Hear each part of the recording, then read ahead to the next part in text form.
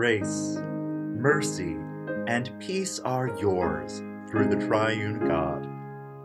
Whether you're listening from far away or next to beautiful Seneca Lake, we hope that through the reading and proclaiming of Scripture, you hear God's wisdom, challenge, and blessing for you today.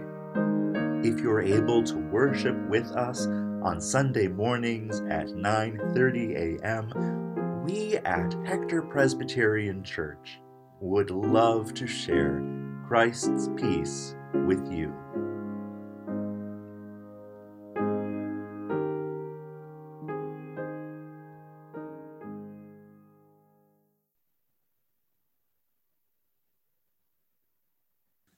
Let us listen.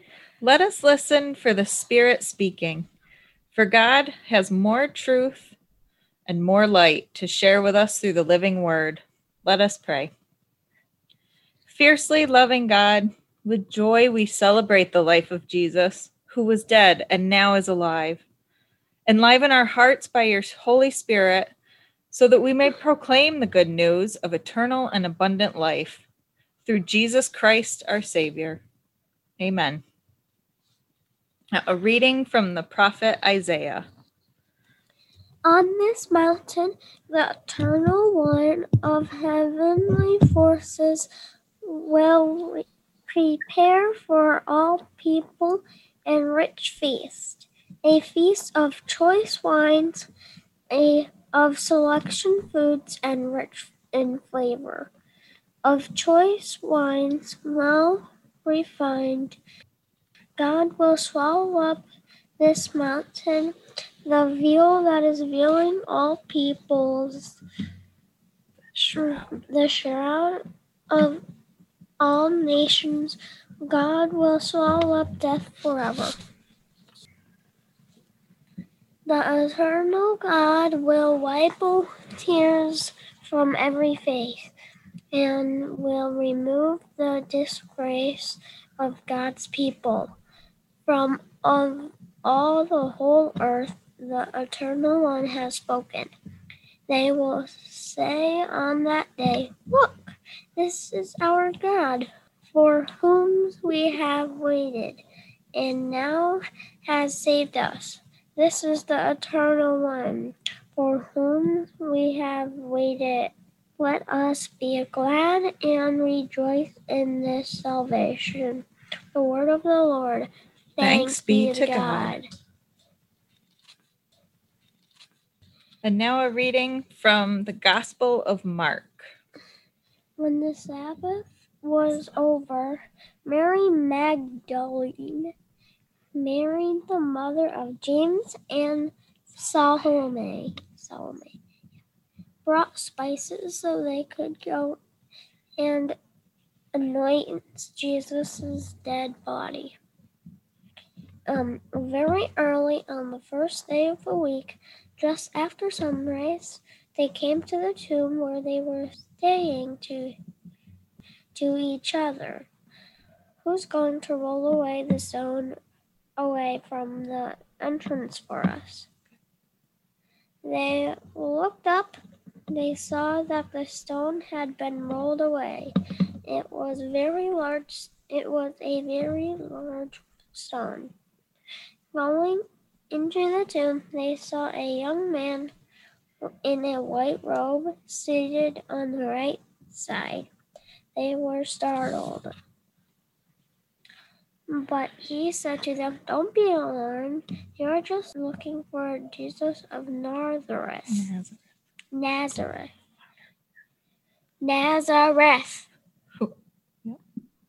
Who was crucified. He had been raised. He isn't here. Look! Here's the place where they laid him.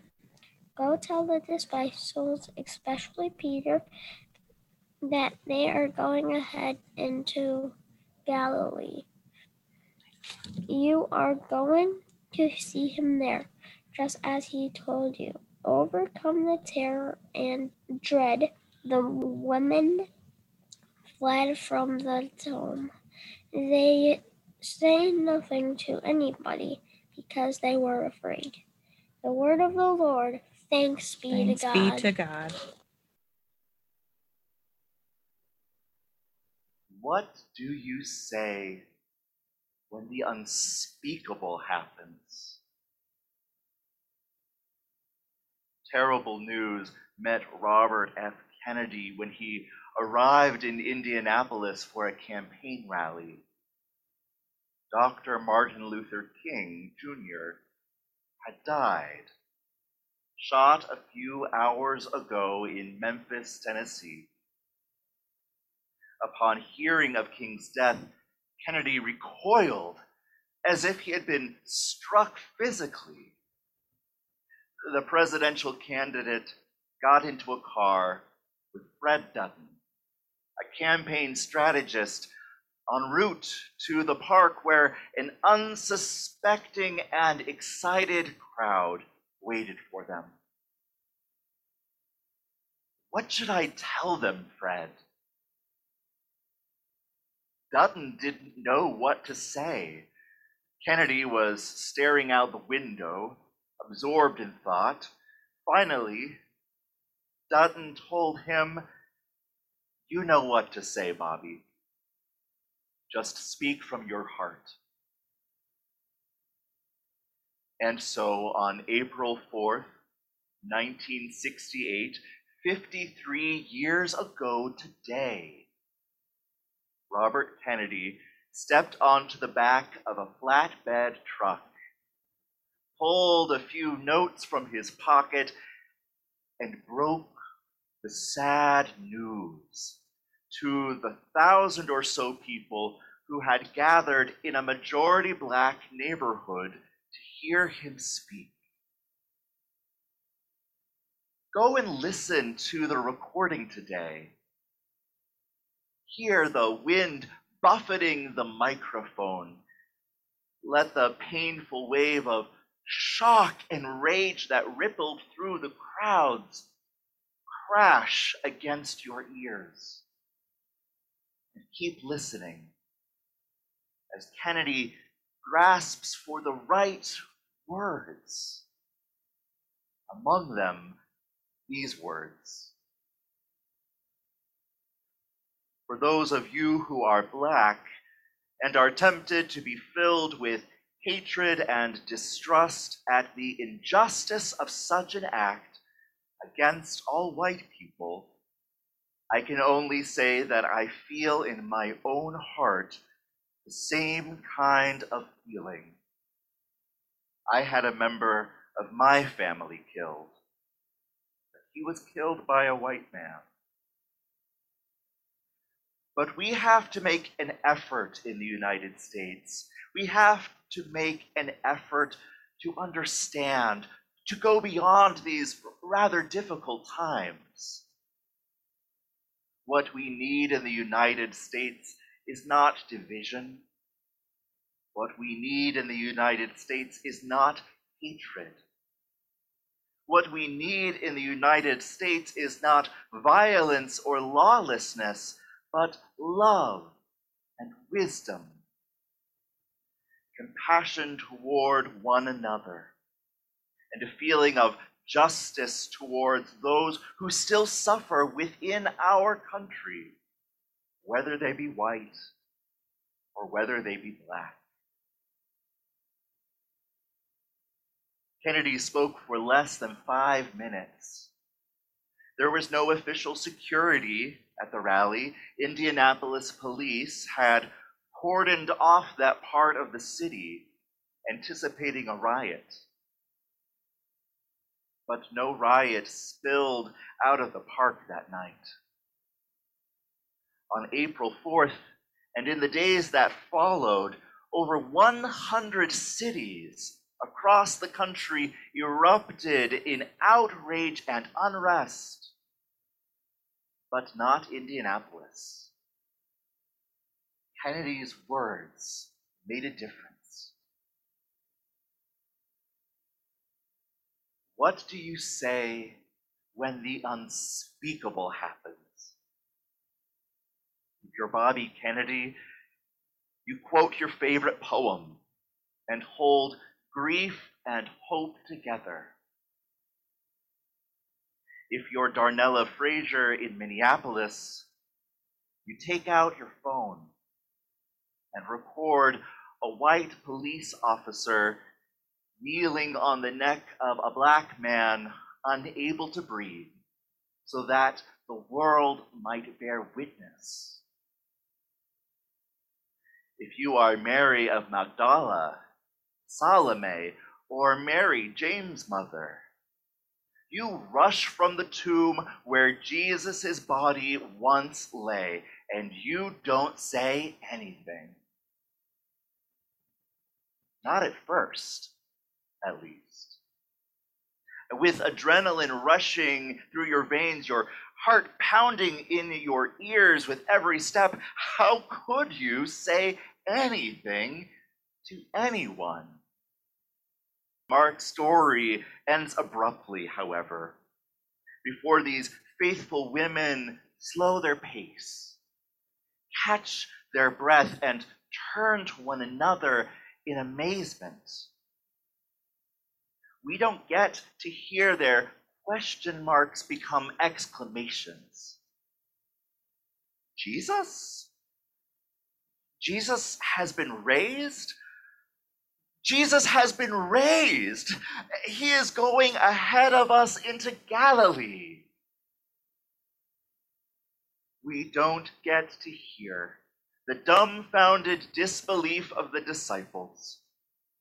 No, in Mark's gospel, the scene fades to black with those last words etched into our brains. They said nothing to anyone because they were afraid. Later generations of Christians were dissatisfied with this sudden halt in the action, and so they set about tying up loose ends. In those versions, Mary Magdalene finds her voice. Jesus, apparently tired of waiting for the disciples in Galilee, appears to them in Jerusalem to confirm the women's testimony. And instead of a final word about fear, the editors added a dash of fearlessness. The risen Christ promises that those who believe in him will pick up snakes with their hands. Please don't try this at home. It is so typical, isn't it, of human beings, that we'd rather imagine handling snakes than getting a grip on our own discomfort. Our embarrassment, our shame around fear keeps us from facing reality.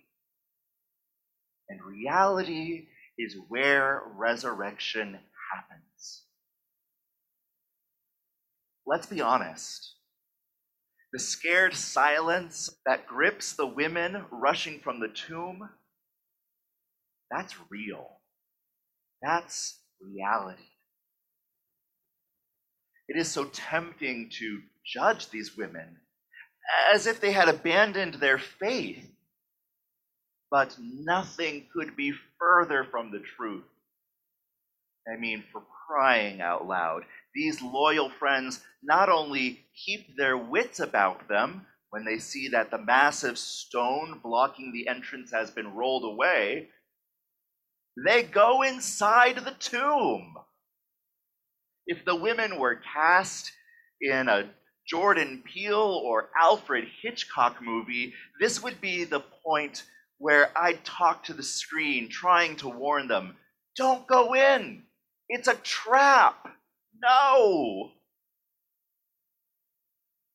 It takes faith, courageous faith, to walk inside a tomb that shouldn't be open. Magdalene and James' mother and Salome do not discard their faith, not upon hearing the startling message of the resurrection.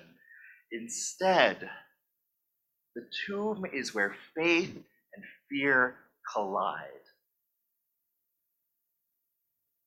Where do faith and fear crash up against each other in your life? I remember seeing faith and fear dance in the eyes of Jennifer Garner's character from the film Juno, Vanessa Loring. After 5 years of trying to conceive, Vanessa and her husband Mark turn to adoption. And into their lives walks pregnant teenager Juna McGuff. While Mark stands aloof and Juno cracks jokes about the pregnancy, Vanessa is radioactive with anxiety. Of course, she wants a baby so very badly, but at every turn, she second guesses herself. Am I good enough? Will the baby like me?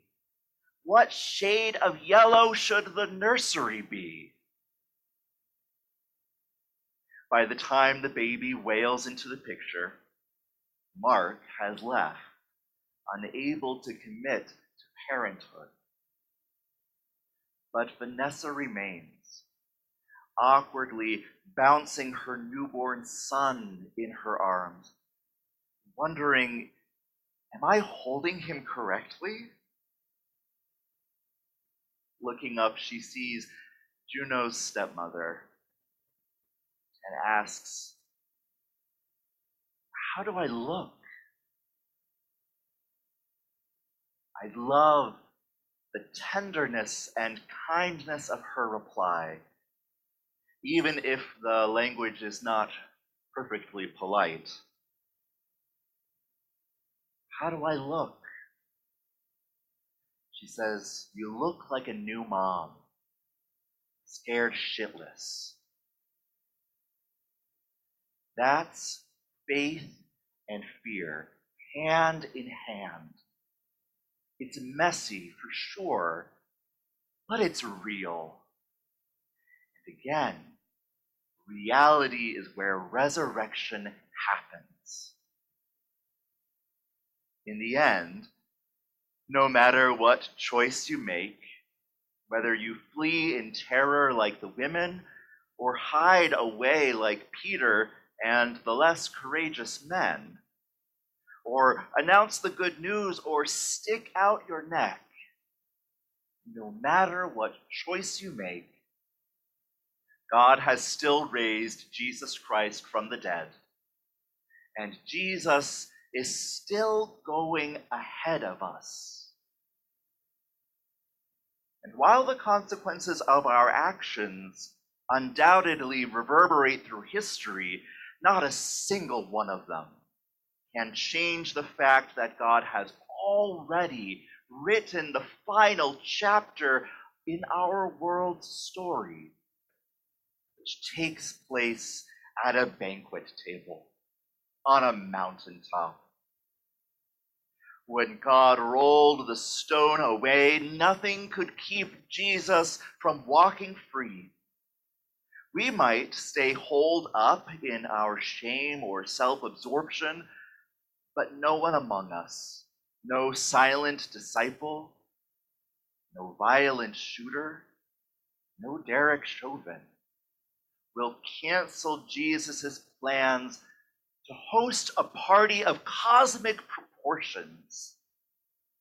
If we seek him, we will see him just as he promised.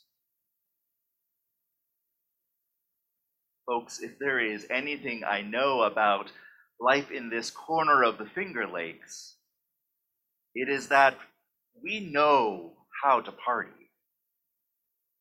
So, this Easter, let us open our hearts to the Spirit who guides us through the messiness of faith and fear, and seek after the risen Savior. Just don't be surprised to find Jesus wearing an apron or setting the table. After all, the guest list is long. And don't be shocked when he hands you a towel, for helping him wipe away tears from every eye. After all, there are so many, many tears. Alleluia. With feeling, Alleluia. Praise God, who has swallowed up death beyond a shadow of a doubt. Into our sometimes grim and often gritty reality, the Eternal One has grafted resurrection. New life is already blossoming, the fruit of reckless and astonishing grace. Friends, for such grace, let us give all glory and all gratitude to God, the love who gave us birth, the love who goes on ahead, love encircling us on the journey. Amen.